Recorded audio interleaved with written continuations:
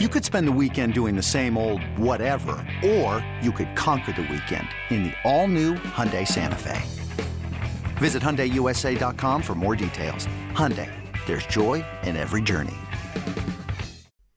Welcome back to Play Tessie, episode 8, the Carl Yastrzemski episode. I'm Coop, that's Sammy, and that is Gordo, and this is the official podcast of Lil Wayne's favorite cap to wear, also known as the official Red Sox podcast of WEEI, home of the Boston Red Sox. We've got a fun episode today. We've got Sean McAdam of Mass Live joining us, old friend of WEEI. He used to be doing the Sunday baseball show with Bradfo. This was a fun one. This was really good. Sean's got an incredible radio voice also, so I'm excited for people to weigh in on that. But we covered everything from, what he's kind of like the muse of the Red Sox. He's been there. He's been covering the team for so long. And he's seen the waves of what this team has done. So we've talked about why ownership is tackling this current wave differently. We get into some of the trades and some of the free agency approach and why ownership might be doing these things differently than what we've seen in the past. And we pick his brain on some names that are out there. There have been certain names floating around that we want to get to the bottom of, so we talk to him. Sammy, what was your favorite part of the interview? Name your favorite word of the interview. Well, aside from Sean having like the most like perfect books on tape voice ever, my favorite word was Yamamoto. When we discussed Yamamoto and the chances of the Red Sox signing Yamamoto. And of course, Sean gets into it, but a little preview, he likes the chances. They're not bad. That was a good time. That was a good time. Gordo, what was your favorite word of the interview? Favorite word? I'm not sure I have a favorite word. I just loved that this interview covered, like we got to everything. And he's really generous with his time. Like Full hour of Sean McA. We literally covered everything under the sun. Trades, free agency. Like if you've been wondering it's in this interview. So really excited to have you guys listen. I really love the way that he talks about like the ownership direction of this team, and we get into that right off the bat. But like he has a lot of really interesting things to say. The detail in regards to the ownership's direction. The Ohtani details he gave was really good. Like he really laid out the pros and the cons. And there are cons. He laid them both out very well. So I think listeners will enjoy that as well. Yeah. So want to just get to it? Let's get to jump right in. Let's just go for it. Here's our Sean McAdam interview. We are joined by Sean McAdam of Mass Live, formerly, and this is going to be a huge stretch of formalities because you've done just about everything. You've worked just about everywhere. He's worked at the Herald. He's worked at ESPN, Fox Sports. I want to get this correct, the Journal in Rhode Island? Providence Journal, yes. That was the Providence Journal. Yep. And he was also on WEEI with our friend Rob Bradford for quite a bit, with a stint of doing color commentary with Nesson. So when I say you've done it all, you really have done it all. I guess I can't keep a job, but I keep finding other ones. So that's the best option there, I guess. Everyone wants you. That's the way to look at it. Thanks. But I want to get right into this, and it's like a general question because we just talked about how long you've covered the Red Sox. When you look at the waves of this ownership, and by waves, I'm talking, 04 winning it right off the bat, but then 04 and 05 to 07, 08 to 2013, and then 2014 to 2018. And now this period that we're currently in, 2019 to forever, how long we are until the Red Sox win another World Series. What do you notice about this current wave or this period that ownership is in and how they're handling it compared to those different eras or periods of Red Sox ownership for them? Well, so I would say there's two pretty obvious things. One, which may be less important than the second one, but one is visibility and availability. When John Henry and Tom Warner first arrived in town in 2002, they were ubiquitous. You could find them everywhere. They would talk to fans. They were available. They were invested. They were interested. That has stopped cold, particularly since 2018. John Henry was starting to withdraw a little bit more leading up to that. But since then, well, let's put it in perspective. The last time John Henry made himself available for any sort of question and answer or traditional press conference setting other than the town hall thing in Springfield and Winter Weekend last January, which was brief. The last time was the day after Mookie Betts was traded. So February of 2020. So we're going on, we're coming up on 4 years of John Henry really not taking questions from any of the media that cover the team on a regular basis. He did speak briefly with Mike Silverman in Dallas at the recent winter meetings, owners meetings rather. He did take some questions in written format last February from a couple of reporters, including myself. But in terms of the sort of availability that there used to be from the top of ownership, and John Henry remains principal owner and sort of the face of the ownership group, that's completely changed. The other, less so in the years leading up, but certainly last season, is the spending. For most of their first 20 years, the Red Sox were reliably and consistently among the top 5 spending teams in the game. They were a number of times, they were number 2. There were even 2 occasions, as recently as 2018 and 2019, where they were tops in payroll. That has started to ebb backwards the last few years. Even if you throw 2020 out the window as a weird year with the pandemic, the shortened season, nobody knew, no fans, revenue down. Okay, let's throw that out. The last couple of years, it's been a backward slide. And for the first time in their ownership in 2023, they were not in the top 10. You can look at different accounting. There are different methods and metrics, but most people would say they were somewhere between 10th and 12th or 13th. That clearly is a significant drop. And that's why I think this winter is going to be so interesting to see. Is that a one-year aberration? Was that a reload? Was that a retrenchment? Was that a let's reset the tax rate? We're not there yet. And then come back to our traditional spending methods in 2024 and forward? Or is this a sign of things to come? So I would say those two things, the profile and availability and involvement of ownership, and then their commitment to the franchise when it comes to being measured by payroll spending. Sean, what do you think caused that change? Because it's been pretty noticeable. As you said, they used to be available all the time, ownership, I mean, and now it's few and far between whenever we see them. What do you attribute to that change? Well, I think on John Henry's part, and to be fair, Tom Werner has maintained some availability sessions at the recent press conference where Craig Breslow was hired. He was there briefly, did speak with reporters, did make himself available last year at the end of the year. So Tom Werner's been a little bit more forthcoming and a little bit more available. But again, I think we kind of measure this by John Henry, because even though he's not the sole owner or even the majority owner, he is the principal owner and the guy that most people associate with Red Sox ownership. I think with John, it's personal. He has said to me and others that he does not regard himself as a good communicator in those instances. He beats himself up because he says invariably he says something he shouldn't, or he doesn't make something clear enough, or he says something that leads to ridicule or criticism or further questions.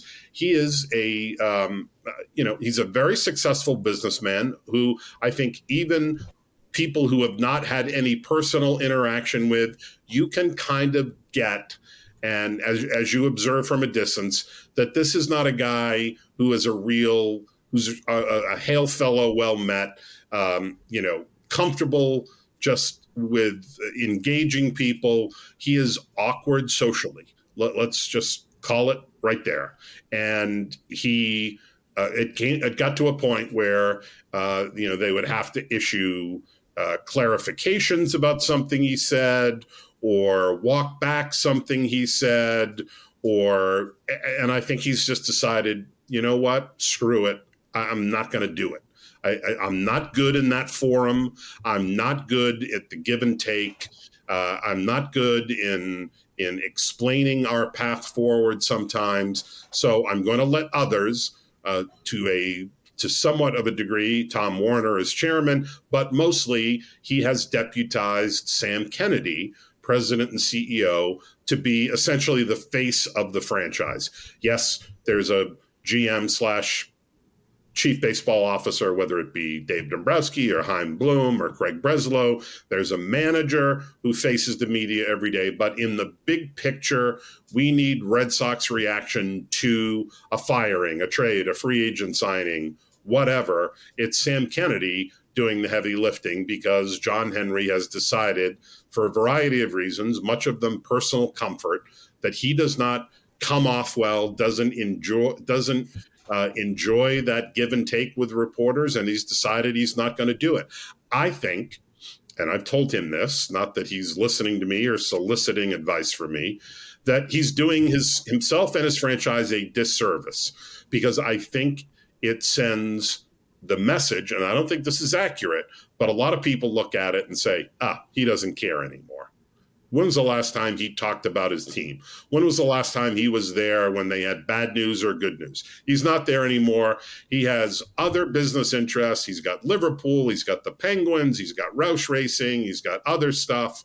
He's got Fenway Sports Group. He's had other investments. John Henry doesn't care about the Red Sox. I don't think that's true. I don't think that's accurate. But I understand why people come away thinking that. And as I said, I think he has done his franchise and their brand and his own personal reputation disrepair by not being more available and not being on site more often than he is.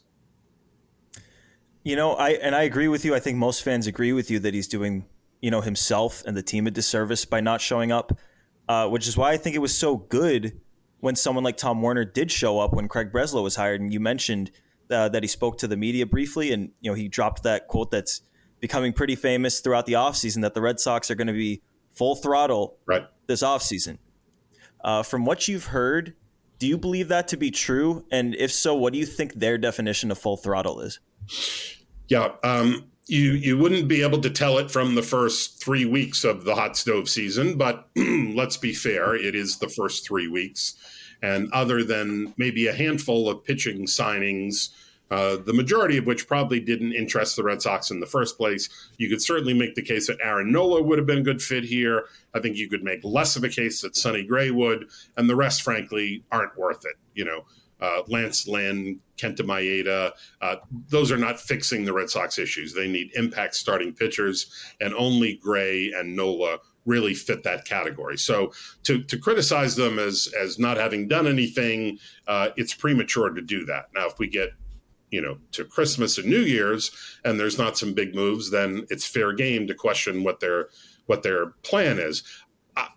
My sense, and I think this was going to be the case had Chaim Bloom been retained, and I think it's particularly the case now that they have made a change at the top. I think they understand going forward that at least this offseason they need to spend, because for a number of reasons. Number one, they finished last 2 years in a row, last 3 times out of 4, and last 6 times out of 12. To me, that's inexcusable for a big market team. You should not have that great of variance. Now, to be fair, they've won 2 World Series in that time frame too, and that should not be dismissed. No one else has won 2 World Series in the last 10 years. No one has won 4 this century. So, perspective is needed there. But the fact that the Boston Red Sox, with their resources, with their revenues, with what they can do, have finished last 6 times in the last dozen years is inexcusable. And I think they realize they have to buy back the public's trust and confidence in them. And to do that, you've got to spend money. And more to the point, from a baseball standpoint, the roster is at a point now where you can see the foundation for a pretty good team going forward. I don't think it's there yet, but you look at cornerstone guys like Devers, you look at guys like Casas, you see Duran making a big step forward. You see a healthy Trevor Story. You see Rafaela. You see Abreu with some potential. You see a bullpen that's gotten a lot better. It's obvious the steps they need to take that leap into competitive and October baseball, and that's the starting rotation. And they know that one way or the other, they're going to spend money to do that. Now, I've also heard in the last couple of days that their primary focus is that they're going to trade. They're going to focus first on trying to trade for starting pitching. And if they're unable to fill that fully, then to move on the free agent market. I think there's some risk involved there. What happens if you can't make any trades and by the time you turn to the free agent market, it's all picked over and Yamamoto and Snell and Montgomery are all gone? Then what do you do? But I've heard from people inside the organization that there is a realization that now is the time. Now, is that going to be an annual thing? Are they going to be, north of $225 million with their payroll every year going forward? That I can't say. But I have been told that it is their intention and their acknowledgement that they have to spend pretty aggressively this winter to get back in the conversation.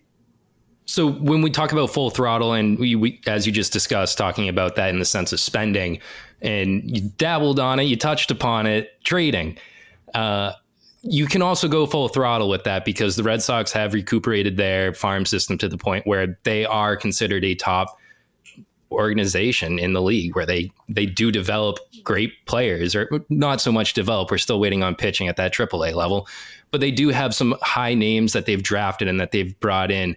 Anthony, Mayer, now Teal. Are they going to be full throttle on dealing some of these guys? Are they going to be less skittish the way that Chaim Bloom may have been with sending some of these guys out for big name returns, guys like Cease? Yeah, I think that they're at a point where, as you said, they've built up the inventory. They brought in Chaim Bloom to bolster the system, to acquire draft picks, to get better young players, and to create that feeder system that allows you sustainability, which has been the big buzzword the last few years. They're not totally there yet. They're not a top 3 farm system, but by most every account and accounting, they're a top 10 system, and they have players that other teams want. So there's that. There's also this, and I've written about this a few times. When you're Chaim Bloom and you're the guy drafting Roman Anthony and you're the guy drafting Marcelo Meyer and you're the guy drafting Kyle Teal and people like that, there's a certain attachment to those players. You have an investment in them. You have had research. You've used your scouts and your cross-checkers. You've maybe even gone and seen the top guys, put your own eyes on them. They're your babies. You have accumulated them. And in your mind, if you're Chaim Bloom, they're the guys that are going to, be part of the foundation going forward. Craig Breslow doesn't have that same attachment to these guys. He's not, I can remember, seeing Marcelo Meyer in Chula Vista, California on a cool March day 4 years ago. He doesn't have that connection to those guys. And that doesn't mean he's going to strip mine the system. It doesn't mean he's going to empty the coffers and move every prospect that gets asked about. But I think that that barrier, that wall that exists when you have a guy who has drafted and developed and signed and was in on the ground floor of these guys arriving in the organization, when that guy's gone and the new guy doesn't have those ties, I think it's logical to assume that more prospects get moved. Again, not wiped out. It's not like Craig Breslow is going to turn into Dave Dombrowski and be packaging 2 or 3 guys in every trade he makes. It just makes it more likely that some of them get used to bring back help for the major leagues. And to my mind, there's nothing wrong with that as long as you do it in moderation. There are 2 possible ways to contribute if you are a top prospect. One is to make your way up the ladder and contribute at the major league organization and the parent club and become a regular contributing player. And the other is to be put in a trade to acquire major league help that is major league ready. And, you can find whether it's the Dodgers or the Braves or whoever you want to hold up as a model organization, as well as they've done developing and feeding their own roster, they've also made some acquisitions and signed some free agents and given up draft picks and traded prospects to get to where they are. And that's just one more method to utilize.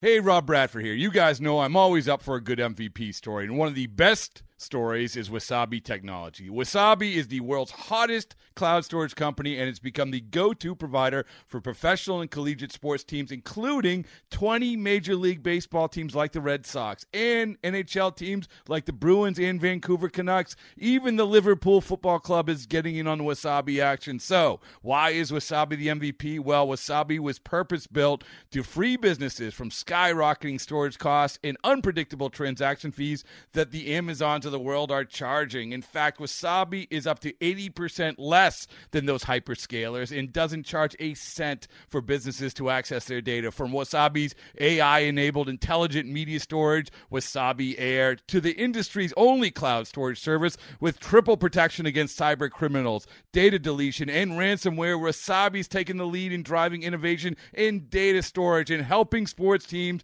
to unleash the power of their data. Wasabi, another Boston-based championship team. So, Sean, you just brought it up, and you mentioned it in your article yesterday too, that the Red Sox are looking to address their pitching via the trade market first. And you also mentioned yesterday in the article that they haven't to this point been in on Dylan Cease. But I'm just curious your thoughts on what you think the Red Sox are more likely to be in on in terms of trade candidates. Like, you've got the guys who have been named over and over again by the media, expiring guys like Burns, Bieber, Glasnow, and then also Cease, even though he's got 2 years. Do you think the Red Sox are more likely to be in on those guys, or do you think that they're more likely to be in on guys who haven't necessarily been talked about as much, that maybe have a little bit more control? Because I know they talked about that a lot last year, wanting a controllable starter. A lot of us pointed to the Mariners guys. Yep. A lot of us point to the Marlins, maybe like Brady Singer in Kansas City, guys like that. What do you think? What do you think they're more likely to be in on? At the end of the day, I would not be surprised if the Red Sox achieved their 2 starting pitcher requirement by signing one as a free agent and trading for another. The question is, where are those trades made? And you make a good point that there are some guys that that are more established, like Burns, like Cease, like Glasnow. I think you almost have to have Glasnow in a separate category, because I have a hard time thinking Tampa Bay is going to trade him within the division to a team that has the wherewithal to extend him. The last thing you want to do if you are the Rays is have to face is to face Glasnow 4 times a year for the next 5 years if the Red Sox get him and then extend him for another 4 or 5 years. So that one is almost a separate category. But I wouldn't be surprised if they make an aggressive move and go after someone like Burns or even Cease, although they haven't to date. And just speculating here, I think a lot of that is because of what the asking price was last July and August when the name Brian Bayo got brought up. That is a walk away, thanks, we don't need to know anymore kind of name for the Red Sox, as it should be. I mean, it makes no sense to trade 5 years of Brian Bayo for 2 years of Dylan Cease, no matter how good Cease is, because Bayo is what you've been building toward. This is the first homegrown starting pitcher that is anywhere close to being a contributing major league starter and a good one that they've had probably going back since Clay Buchholz, and they're not about to give him away, nor should they. I can think of almost no one that I would another major league starting pitcher that I would trade Brian Bayo for, not because I think Bayo's necessarily going to be a perennial Cy Young candidate, although who knows, he could be. But even if he's a solid number 2, which I think is probably a more realistic ceiling, the fact that you have him cost controlled for another 2 years, 3 years, and then 5 years total, it makes no sense. You're undoing what you've set out to do. But I do think that they could, go after a guy with only a year or so of control left and then try to extend him right away. Or, they could see what Seattle wants for Kirby or Gilbert or one of those guys, with the knowledge that that is going to be a painful asking price too. Even if you get away with not putting Bayo in that deal, you might have to put Meyer or Anthony or Teal or one of those guys to headline a deal with other young controllable players. But this is where they've gotten themselves by doing such a poor job developing pitching for the last 15 years. You either pay for it through the nose in the free agent market, or you make a real painful trade to give up some controllable young players in a deal. Love all those names. Sean, I got one that I want to throw at you, and I just want to hear what you think about the fit. This is a name I haven't heard much at all, if at all. So we talked about Corbin Burns. Milwaukee also got rid of Woodruff. Seems like they're primed for a rebuild. You never know, but it looks like it's trending that direction. And the guy I'm talking about is Freddie Peralta. Now, this guy's like a good number 2, number 3 starter. He's 27 years old. He's only making $5.5 million this year. And then the following 2 years, $8 million with a club option. And it's a bit of a catch-22 because that contract definitely makes him a trade asset for Milwaukee where they can get a haul. But it also makes him kind of a guy that maybe they want to keep because it's such a cheap contract. So just want to know where you fall in that camp. Is that a guy that you could see maybe the Red Sox or even another team trading for? Or is that someone you think is going to stay put? Yeah, I mean, I think you broke it down pretty well there. The fact that he is under a relatively affordable deal in what is the smallest market in the game probably brings him to a point where the Brewers are not going to move him because he is so relatively affordable. Why do that when they've already cut their losses on Woodruff. He's out there. I wouldn't slam the door on that for the Red Sox. That would kind of be a James Paxton-like deal, right? Where you sign Woodruff for 2 years and an option, knowing that you're not going to get anything out of him for 24, but hoping that the payoff comes in 25 and you have him to a reasonable deal then, because he's got to sign kind of a make good deal for him to come back and pitch healthy again. Burns is more expensive. We know of the bad blood that exists after the arbitration case. Adames, their shortstop, who could also fit here as someone that could play second base, is another option. I mean, there are a couple of teams, and Milwaukee's one of them, and Seattle's another, where you could really see this morphing into a multiplayer deal where the Red Sox address a couple of needs led by the starting pitching. But I love the idea of Freddie Peralta. I mean, get creative. Don't just go after, Corbin Burns is the Brewers' best pitcher, and he's only got a year left, and he's pissed at them for how they handled arbitration, so you can make a deal there. Yeah, you can. But, is getting Freddie Peralta in his years of control and the lesser salary, is that the smarter play? One thing I sense from Breslow is that he's going to be creative, that he's open to a number of different avenues, and that, Peralta would be the kind of guy that would interest him. I say that with no inside knowledge or anybody telling me that, yeah, they've had some conversations there, but I think it makes a lot of sense. Sean, I've got a little bit of a question that we keep talking about pitching because pitching has been the biggest woe of this team for a few years. And one of the big moves that I think was made, and it's not really being considered an acquisition because it's not technically an acquisition, but the hiring of Andrew Bailey. And you were fortunate to cover this team in 2013, and you've been able to cover both the two new guys that are here, Andrew Bailey, who's not so much of a front office guy, but a coaching staff personnel, and then also Craig Breslow, front office. Are we making too much of a big deal out of these guys being from 2013 and having chemistry? Because you typically look at, the manager hiring out his coaching staff, and the fact that Alex Cora wasn't really the one talked about in all of this, but Craig Breslow was the one talked about in all of this because of that relationship that they have. Is there a weird dynamic going? This is kind of a two-parter question. Is there a weird dynamic going on that is, I think it's for the positive, where Alex Cora is interacting a whole lot with the front office, despite saying that he's doing only the bidding of talking to whoever they want him to talk to? And B, should we be making such a big deal out of Andrew Bailey coming into the Red Sox system and what he's able to do for them? Well, You're correct that the Breslow connection is the most obvious thing that probably landed them Andrew Bailey. Without Craig Breslow here, he may well have been interested in that the bench coach job with the Yankees. He has a little bit of a relationship with Aaron Boone, as I understand it.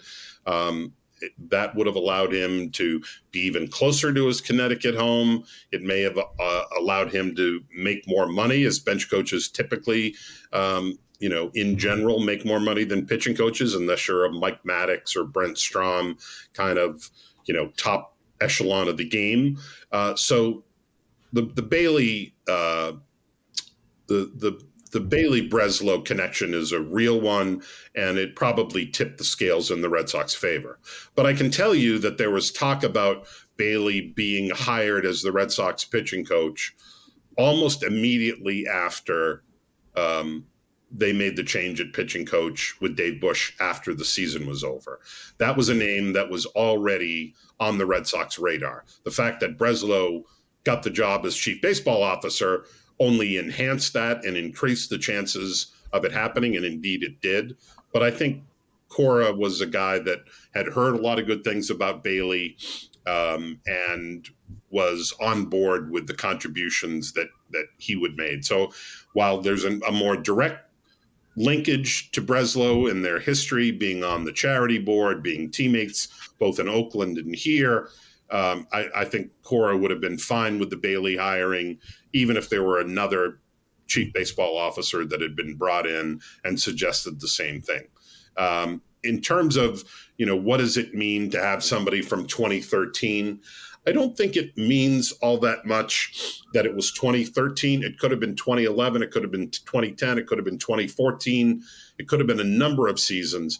I think the fact that Bailey pitched here and experienced the good and bad and had, injuries and underperformed, as he said in his introductory call, and experienced both ends or opposite extremes of the Boston experience, where you're part of a championship team and you ride in a duck boat parade and you're experiencing the very highs, and then you're also experiencing the lows and the disappointment that come with finishing last and all those things.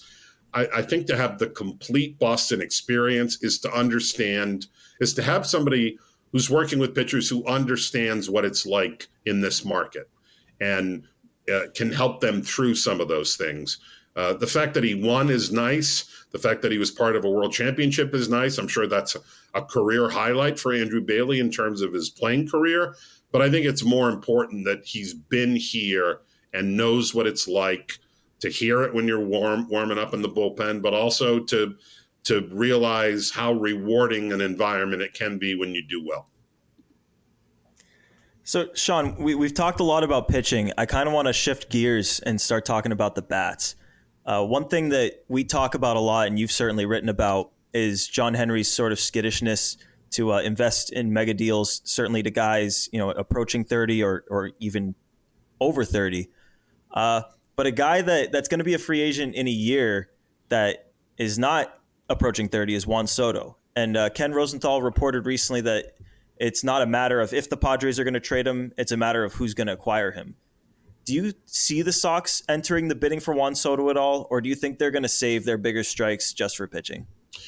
Yeah, I think more the latter. I think that, who wouldn't want to have Juan Soto, right? But I think you have to look under the hood here and see that there are some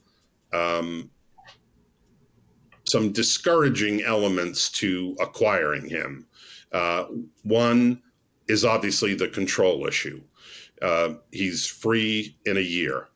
He is also represented by Scott Boras. What do we know about Boras and his clients? He typically does not sign extensions. He typically takes his player into the market where you can have 30 teams bidding for him instead of just one. He already has turned down $450 million with Washington prior to the trade to San Diego. And San Diego having given up a boatload of great prospects to get him, having not won with him in a season and a half, and now forced by payroll concerns to move him, is going to look to make a killing and get some of those prospects back, because they have emptied the tank to get so many of the guys that they've acquired the last couple of years. Now they have to start to replenish that a little bit while they look at the bottom line. So to give up the kind of talent it would take and realize that that gives you no particular edge in extending him, that to me would be troublesome. Also, while recognizing that Soto is a generational kind of offensive player, he's not a very good outfielder. In fact, he's a lousy outfielder. You could hide him in left field at Fenway, although they're already doing that to a guy that they've committed to for 4 more years. And I think Yoshida is probably a better outfielder than Soto, so that puts it in perspective. So that's an issue. The fact that he's left-handed is an issue. Now, look, when a guy has an OPS plus of 157 and has numbers that make people make comparisons to Ted Williams, yeah, he's a great offensive player, and you take him whether he hits left, right, or both. But at some point, when you look around that lineup and see that you've got Devers left-handed, you've got Casas left-handed, you've got Yoshida left-handed, you've got Duran left-handed, you've got, for now, Verdugo left-handed. And then think about guys that are on the come here, like Meyer and others that are left-handed. At some point, you have to say, whoa, you got to have some balance here. So I think cost, inability to guarantee that you can extend him, and then the gargantuan amount of money it would take to extend him, his defensive shortcomings and the left-handedness are all mitigating factors there. I think he's probably a better fit elsewhere. As fun as it would be to watch that guy, and to think about, I saw something today that he's actually younger than Josh Young, who was, finished 4th in the AL Rookie of the Year balloting. That's how much is in front of Juan Soto. I mean, the guy's not quite 26. And you could get him for the 10 prime years of his career if you were willing to spend $500 million. But there's some, as I said, mitigating circumstances that to me are going to tell the Red Sox, he'd be great, but we have too much other stuff to do, and it's not the best fit for us. So the way that Soto's been discussed, it almost feels like the baseball community, reporters, fans, people around the game, it sounds like he's as good as gone. Is there any chance he stays in San Diego for 2024? And if so, if the vibe is that he's going out, doesn't that crush San Diego's ability to negotiate with other teams? It certainly impacts it. But when you're talking about a guy who's that good and, as I said, is sort of a generational talent, at least offensively, and you think, he would, sorry to say, be a great fit for the Yankees, because they need a lefty bat and they need an outfielder, and, let them worry about how much it's going to cost in terms of talent to give up in a trade, and then to extend him, and then deal with whatever deficiencies he has as a defender. But he fits them, much better. And to me, there are going to be teams that are going to line up. Now, maybe they're not going to get the haul that they thought, because what happened with Mookie Betts? That was a great guy coming off an MVP season, and certainly a more complete player than Soto. A much, much better base runner, a much, much, much, much, much better outfielder. And look at the haul that the Red Sox got for him. It was not a haul. It was 50 cents on the dollar. Now, I think Soto's going to do better than that, but that's sort of a cautionary tale of what a great player with only a year of control left is going to fetch on the open market. So you brought up righty bats, and that is something that we have been talking about for a few weeks now, just because of how glaring of an issue that is. And we even did an episode where we tried to, do the SUV of Red Sox issues on the offensive side where we're trying to get a second baseman that is a righty bat. Is it something as simple as a Band-Aid patch? Because that is, I mean, the last 4 years with Chaim Bloom, that is what we've been looking at, where we're trying to figure out, square peg getting into that round hole where we need a second baseman, we need a righty. We're doing exactly that no matter what it is, and we're not going to overextend on that. Right now, doesn't have to be a second baseman, just righty bat. Do you think the Red Sox overextend on a righty bat, or are they going to do some bit of a patchwork because they are so concerned with getting their 2 starting pitchers right now? Yeah, I think pitching is such a priority, and it should be. And this being a particularly good and not deep, but top-heavy free agent pitching market, I think they have to marshal most of their resources towards solving that. Conversely, it is not, as you guys know, a good position player free agent market. I mean, when you're talking about a handful of guys that are going to, obviously Ohtani, not right-handed, obviously, but when you take him away from the offensive side, I mean, the free agent market is not good at all. When you've got guys like Jorge Soler as being maybe the 3rd or 4th best right-handed option. He's a glorified DH. He'd probably do a lot of damage at Fenway, but it doesn't seem like a good fit here. So my feeling is that, they spend a lot of money or give up some prospects or both to get the pitching situated. Then 25 is the year that they anticipate that Meyer, Anthony, and Teal are all going to start contributing at the major league level. Well, what does that do?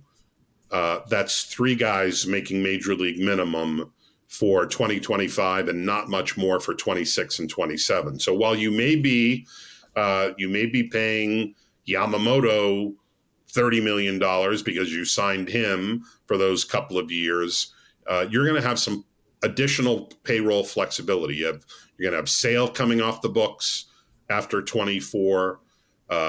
You'll be halfway through the Trevor Story deal. The Devers deal has some time to run, but that's really the only big money that you've committed to, plus whatever they do this winter for pitching. So I also think that, offensively, this team could use an upgrade. When it comes to OPS plus last year, they were exactly 100, which makes them a very average team. Now, they were in the top 10 in runs scored, and there are some formidable guys in that lineup, anchored by Devers and Casas going forward. But it's not a powerful lineup. There's, if we were to sit here right now in late November and say, how many guys on that roster hit 30 home runs next year? You would expect Devers. You would expect Casas would be able to make that leap. He was at 23 last year, despite, doing very little for the first 2.5 months. Those are 2. What's the other one? Is there anybody else that you think is going to hit 30 or even 25? Maybe Story healthy gets you 25, but they could use some offensive upgrades. But I think you can only do so much in each offseason. I think they're probably going to piece together. I'll tell you a guy, I wrote about this last week, that I think would be an intriguing short-term commitment that would be a decent bat and fit in some other ways for them. And that's Mitch Garver. Whether that is as the second catcher and you move on from McGuire or move McGuire to address something else, or as a third emergency catcher, as a guy that could, give you 90 games as DH and another 25 as the right-handed alternative at first to give Casas some time off his feet. He's a great clubhouse guy. He's got a reputation as a good leader. To me, that would be a affordable way to replace not only Turner's offense, but some of his off-field contributions, while also giving you the luxury of having a third catcher that could move back there if you want to pinch run for you wouldn't really pinch run for Wong. He runs very well for a catcher, but for McGuire, if you want to hit for one of those guys, that gives you some options. I can't think he's going to, make a ton of money. He's probably, a $10 million a year guy for a couple of years. I think that would be an affordable way to give them a righty power bat, bring in some of the intangibles that you would lose with Turner, and give you some flexibility at DH. Good Boston name, too. Yeah, Gava. perfect. Gava. When you need mealtime inspiration, it's worth shopping Kroger, where you'll find over 30,000 mouth-watering choices that excite your inner foodie. And no matter what tasty choice you make, you'll enjoy our everyday low prices, plus extra ways to save, like digital coupons worth over $600 each week. You can also save up to $1 off per gallon at the pump with fuel points. More savings and more inspiring flavors make shopping Kroger worth it every time. Kroger, fresh for everyone. Fuel restrictions apply. So Sean, another area where they could upgrade bat-wise would be at second base. We talked about it a little bit. I just wanted to know where you think their head's at there. Is it something that they haven't even really begun to touch because the starting pitching market is so hot right now? Do you think that they're going to approach that via the trade market? There's some good players like Jorge Polanco's out there. There's a couple others. Or do you think they go the free agent route? I know we've heard some talk about Whit Merrifield. I was curious your thoughts on second base. Yeah, Merrifield would be interesting because he would sort of be a good Kike Hernandez, right? A guy that can move around but can actually still play. And who knows, with Hernandez's issues physically the last couple of years, maybe that's an unfair swipe at him. But he certainly did not contribute much for, really the last 2 seasons here. But Merrifield's a guy who profiles as someone that you can trust in the infield, but also athletic enough to contribute in the outfield. You could DH him. He's still got a little speed and base stealing ability. So that's an interesting name, but it's really about the only name on the free agent market. And there'll probably be some competition for him. And I don't know that they want to expend the energy and maybe even a portion of the budget that it's going to take to get him to a 2-year deal.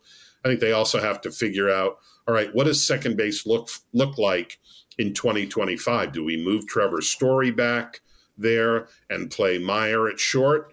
Do we have Meyer handle second? Is Nick York a guy that we can count on at all? So I think they'd be wary about getting into any kind of multi-year commitments, although with a guy like Merrifield, you do have the positional versatility that could maybe make that a little more palatable over the long term. I think it's more likely it's a trade and it's a bridge guy that's there for a year or two. Maybe that's Adames as part of some bigger deal with Milwaukee, move him over to second. Maybe Polanco. We know the Twins are also going to cut payroll. He's going to be made available. That's a possibility. I'm not saying they don't care about it. I just don't think it's the priority that you might like it to be, given that, as you said, I think they're pretty locked in on pitching for now. So we gotta ask the question. Oh boy. I've been the one to be the biggest optimist on this entire show. They keep trying to walk me off this ledge. Shohei Ohtani. Is there reason to still be believing in this? Is there reason to even consider it? I mean, if you are steering the ship for Red Sox fans, are you steering them away from the iceberg that is Shohei Ohtani hope? I've said this since about midway through last year, and this sounds like I'm sitting on the fence, but it's how I feel. I would not rule it out, but I do not expect it either. Okay. I think they're, so you're saying there's a chance. That's all I need. That's all I need, Sean. Chance. Look, I think in a lot of ways, he makes a lot of sense. But most of those issues and most of those positives are from a business perspective rather than a baseball perspective, which doesn't mean he'd be a disaster. He's the most unique player in modern baseball history. He's a phenomenon that people are going to talk about.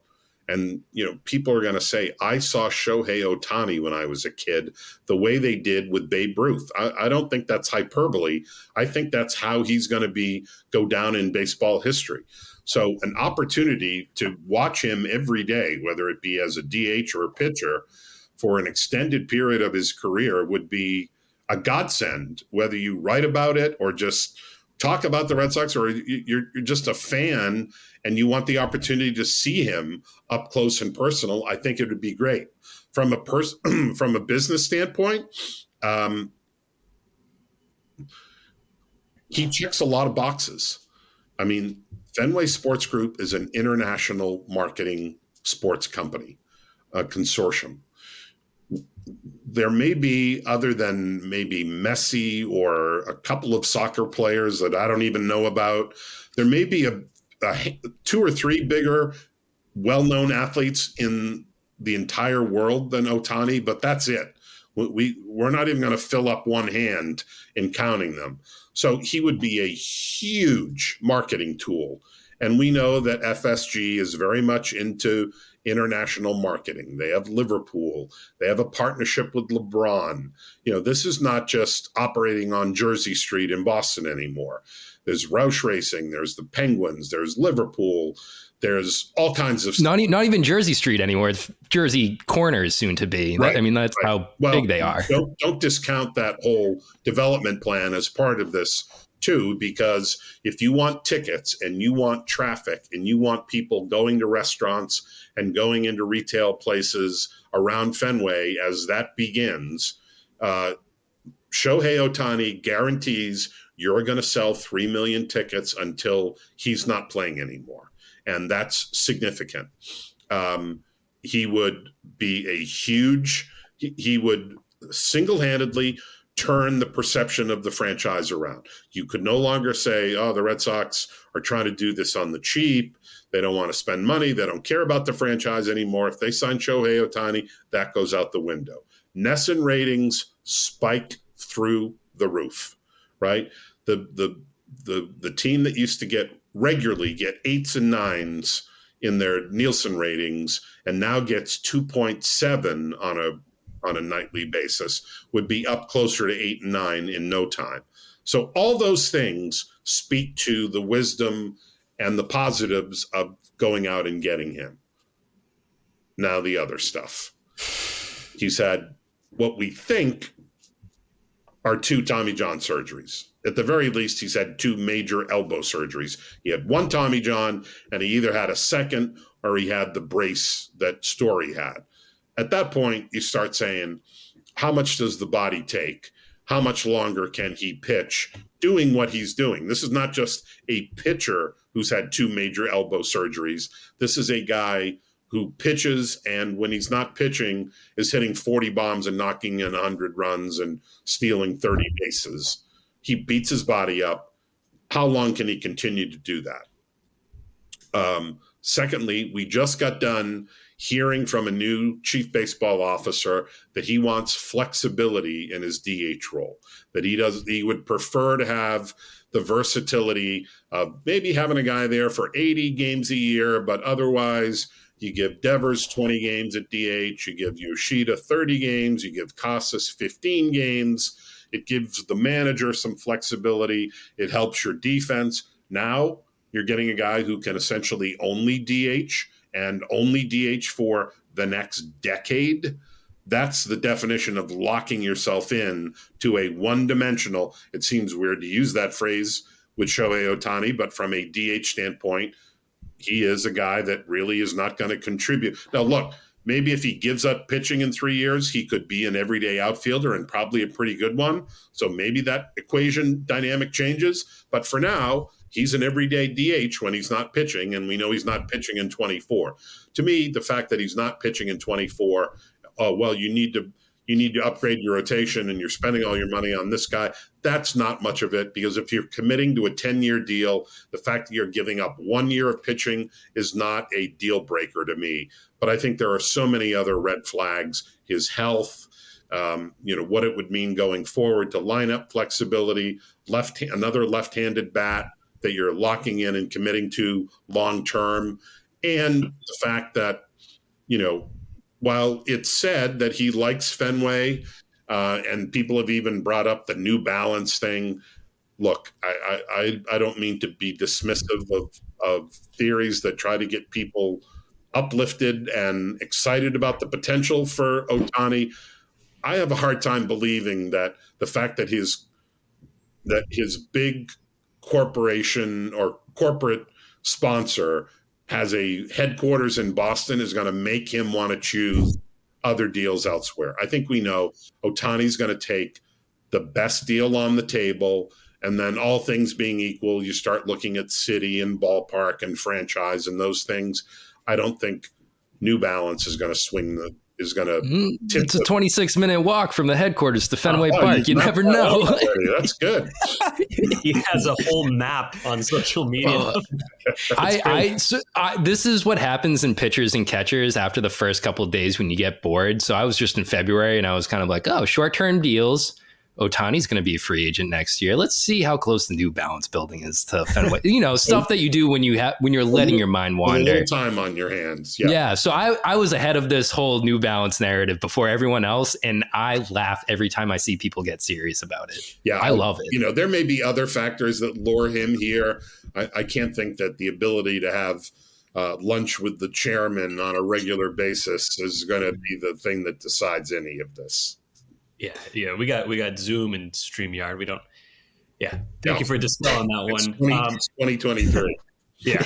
So I got one more free agency question. Yeah. And I feel like I'm required by law to ask about the guy that everyone's talking about, Yamamoto. Seems like the greatest fit you can imagine. 25 years old, ace potential. The guy's ERA can go up 2 runs from Japan and he'd still be very good. Where are we at? Do we feel confident that he's coming to Boston? Like, the chances, are they anywhere remotely high? I just want to get where you're gauging the situation. I actually think they have a pretty good chance of getting him. And I don't say that with, again, I mean, a lot of this is, it's kind of why I dismiss a lot of reporting when it comes to free agent. Like, oh, so-and-so, has an interest in, we all know the interest kings thing and all of that.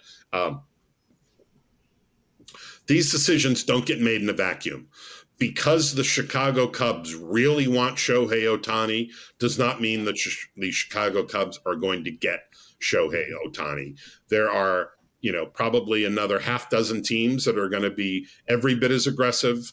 And the same goes for Yamamoto. The fact that he comes with no compensation attached, the fact that he's 25, as you point out. And again, here's another, to me, that this gives me some reason for optimism. You might otherwise say, well, remember, John Henry does not like taking gambles on free agent pitchers into their 30s. True enough. He's made the occasional exception. David Price, Chris Sale, all that, we know that.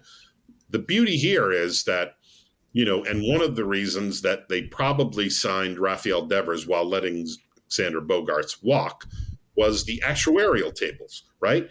When they extended Devers, he was, 25 going on 26. So you can make that kind of commitment to him where he's only in his mid-30s instead of 40 or 41 or 42 at the end of the deal. It's the same thing with Yamamoto. There's going to be less risk because he's just 25. He's just now coming into his physical prime. And you can tell John Henry, look, even if we give this guy 9-10 years, he's 34 or 35 at the end of the deal. He might be an average starter. He's not going to be a lousy starter at 34 or 35. And the chances of breaking down are far less for a guy in his early 30s than a guy like, Max Scherzer in his late 30s or when he gets up to 40. So no compensation, young age, dominance, and the fact that they've had some success with Japanese players, right? Whether it be Daisuke, Koji, Yoshida, the Yoshida connection can't hurt. It's a familiarity for Yamamoto. It's somebody he knows. It's another Japanese-born player on the roster. They've had translators here. They've had Japanese trainers here. They've dealt with language, culture, food, schedule, all the things that have to be hurdled when you're coming over from NPB to play in Major League Baseball. I don't want to get your hopes up and say that this is anywhere near a slam dunk. I just think that they have I would put it this way. I would say their chances are as good as just about anybody. It doesn't make him the favorite. Doesn't mean he's coming here, but when you look at the infrastructure and what they can offer, and I mean that both financially and what they can offer from their history of having hosted a bunch of Japanese players, many of them pitchers, most of them successful. The fact that Daisuke first time around for Ohtani, was willing to pitch the Red Sox and be their ambassador for him, that speaks volumes to those guys. Oh, geez, Daisuke was a pretty big deal when he came over in 2007. He chose the Red Sox, and he still speaks highly of that experience. That's got to mean something for these guys, and I'm sure Yoshida is probably going to reflect an otherwise positive experience in his first year. So, when you look at their profile as a team looking to get Yamamoto, there are no negatives that stick out to me. I remember they did the gyro ball song on Nessun when they signed Daisuke. I think it was a gyro ball. That was great. They should play that for Yamamoto. Maybe that'll. I'm going to add mothballs and have Tom Caron dust it off. Yes. They should show him the Okajima song, the Okie Dokie song. Yes. Yep. Oh my God. That was the first one that came to mind. Was Okie Dokie song. We can just get Yamamoto one of his own. At the end of 2013, and he speaks highly of his time here, and that's got to mean something. So, look, the Yankees are going to be in, the Mets are probably going to be in, the Dodgers. They're swimming in the deep end here for this guy, because he, after Ohtani, is the most sought after free agent on the market this year, and he's going to get a ton of money, and he's going to probably get 10 years, and it's not going to be easy. But as I said, there's nobody going in where you say, well, they got to hope that the Yankees trip up or the Dodgers screw up. I would put the Red Sox on equal footing with just about anybody. Oh, that's the optimism I wanted to hear as we wrap this up. Sean, we really appreciate it. You gave us an hour of your time. That's more than we could have ever asked for. One last question to kind of send the people out on another good note, since we're in the holiday season and we're trying to give everyone some cheer. Terry Francona wrapped up his career this year. You got to cover him. I'm just curious. Everyone has one that has been close to him. Do you have a personal favorite Tito story? I wish I had time to maybe get one. Oh, I should have prepped you. There are a couple that not sure I would feel comfortable telling in this environment. Tito could be more than a little profane, and there's some great ones there, but I have to keep a couple of those under wraps. I'm sorry to let you down. I wish I had something that was coming to mind that I could tell. I mean, the guy was he was a joy to cover. I've covered the team for 35 years, and he's far and away. Joe Morgan was entertaining. There's some great Joe Morgan stories. But Tito was the favorite Red Sox manager that I've covered in all my years. I think he was also, it goes without saying, the best manager they've had in modern franchise history. I don't know that you could go back. Dick Williams did a great job. There were some others that they had. But Tito is remembered as the most accomplished Red Sox manager in history. I talk to him from time to time. He always cracks me up. He's funny. He's got a great sense of humor. I don't have one, guys. I feel like I failed you at the end, that you set me up. Are you kidding me? You put a smile on my face regardless, talking about Terry Francona. So that's all that we could ask for. All right. Well, good. I'm glad I didn't disappoint too much. I feel like you threw me a 3-0 cock shot there, and I swung through it. But he was terrific to cover. No, honestly, Sean, the fact that you can't tell the stories is that's how good it is. Yeah, that's great. Yeah. It's the stories you can't tell that are always the best. But Sean, thank you very much for joining us today. Sometimes, guys, okay? You got it. I will take you up on that. Right. He is at Sean_McAdam on Twitter. You can find him at Mass Live, writing all the time, tickling the ivory. Also on the Fenway Rundown with our friends Chris Cotillo and Smith. And of course, they have the Insider Text program. So go and check that out. I believe 14 days free, I think I saw, for a nice little trial run. Yep, $4.99 a month. and we're having a lot of fun with that. It's kind of a new feature, but we were enjoying it. Awesome. Thank you again, Sean. My pleasure, guys. Thank you, Sean. You're the best. What an interview. What a time. I'll be honest. There was a point where I looked up and we were at the 45-minute mark and I was like, oh my God, we gotta give him back to his wife. We've been talking way too long. But I mean, that was incredible. He gave us the, I want to come back anytime. He is welcome back anytime. I can tell you that much. A whole lot of insight, a whole lot of knowledge. If you enjoyed that, go subscribe to us. And then you know what? Go follow Sean McAdam on Twitter as well, because you owe that to him as well. Let's get into our Nuff Saids and wrap this episode up. Gordo, anything happen since we last talked? And there's Craig Breslow's medical background. 3:58 a.m.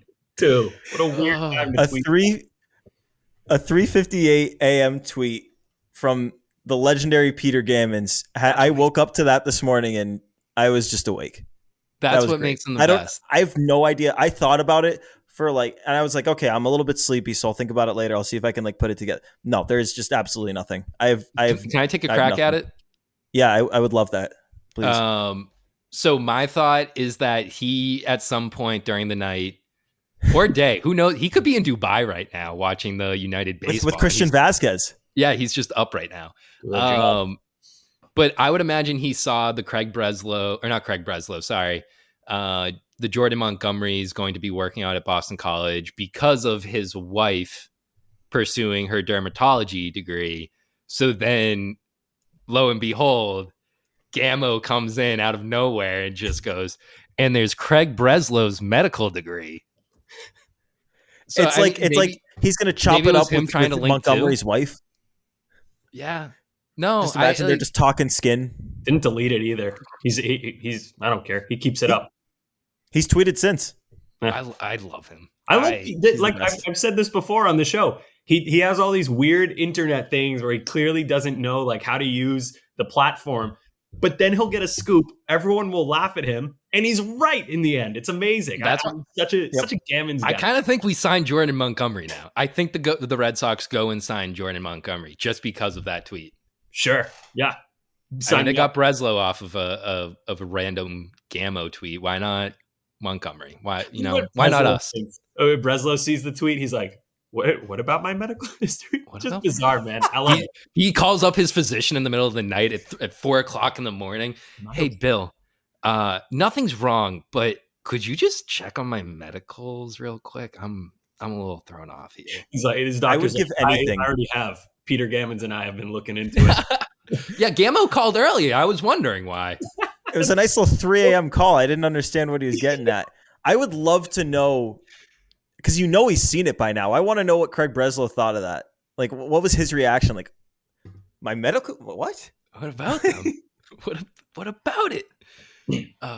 Okay. Yeah, no, that was a good enough said. My enough said is Boston College football stinks.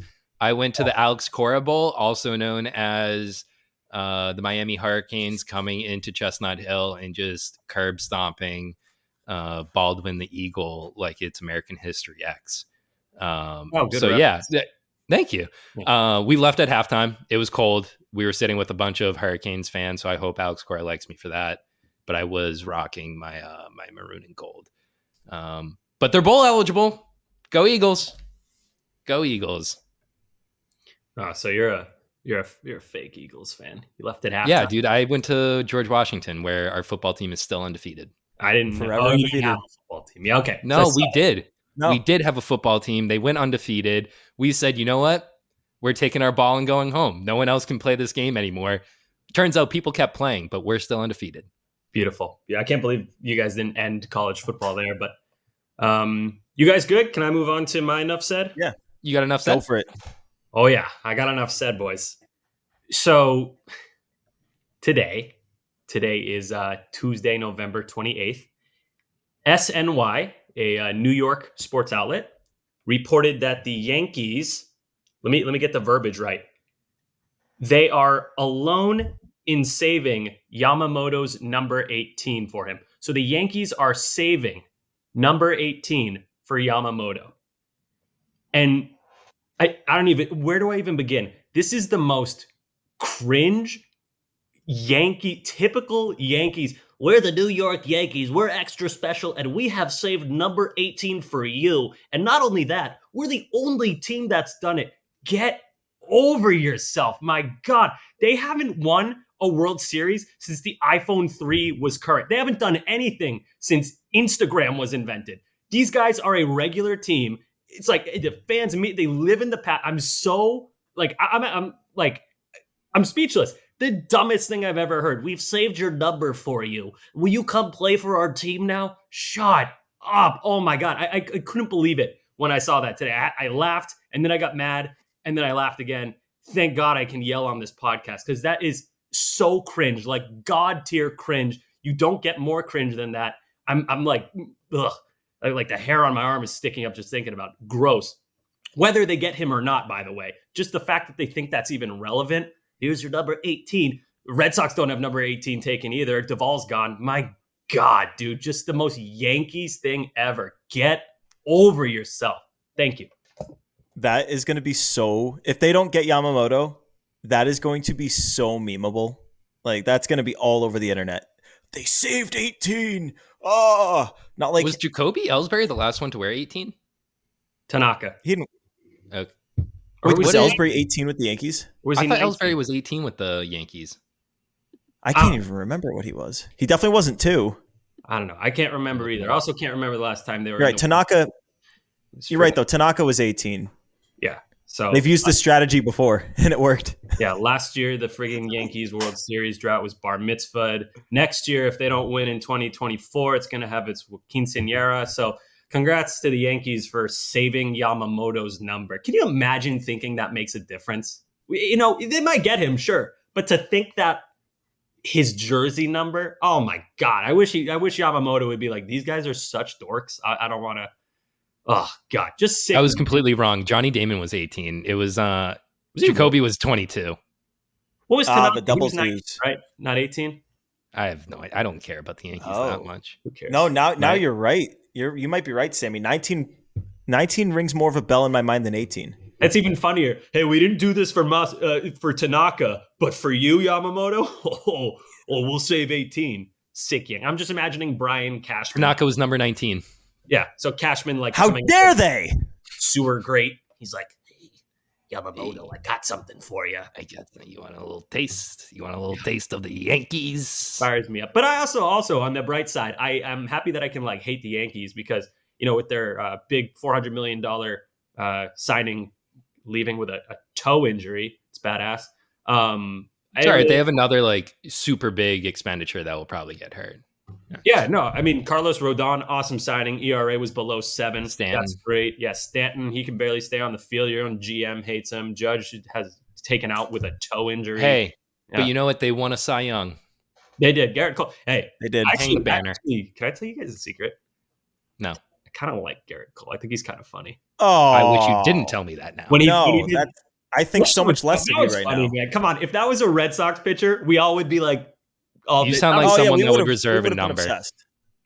Yeah, no, I mean, what numbers Garrett Cole? 45. Not 18. Do you think in the pitch they were like, look, we got $324 million for you and your favorite number? Get this. You can have your favorite pitcher's number. You're telling me. Get this. You're telling me I can have Pedro Martinez's number, and they're just sitting at the table like, I thought you were a Yankees fan. They bring in like a 1930s newsboy. They're like, here, get this. Garrett Cole, you can have number 45 if you sign here with the New York Highlanders. It's lovely. Just the whole talk. 45 is a good number. Don't talk down on 45. No, do you guys want to know the last Yankee to wear number 18? If you haven't already looked it up. No, well, let me guess. Yangervis Solarte. Wrong, but that's the most random name I've ever. Like that is. Chase. How did that name come to your mind? Chase Headley. The bringer of rain. Nope, it is Andrew Benintendi. No, World Series champion. Andrew Benintendi. I feel like that's weird. Hard to picture. Yeah, very hard. Yeah. Anyway, yeah. I don't like that any bit. So on that enough said, okay, that's cool. Yeah, Yamamoto clearly is not going to be a Yankee. That guy did not listen to the Sean McAdam interview and hear the odds that he put Coop, up for us. number 18, though. Coop, you forgot about the number. You didn't listen to Sean McAdam. He said there's a good chance. Number 18. Coop, number 18. Sick. On that note, this has been Play Tessie. We appreciate you listening. Go subscribe, whether it's on the Odyssey app, Apple, Spotify. If you're a weirdo, on the Google app. But just go subscribe wherever you listen. And we hope it's on the Odyssey app. Toodaloo.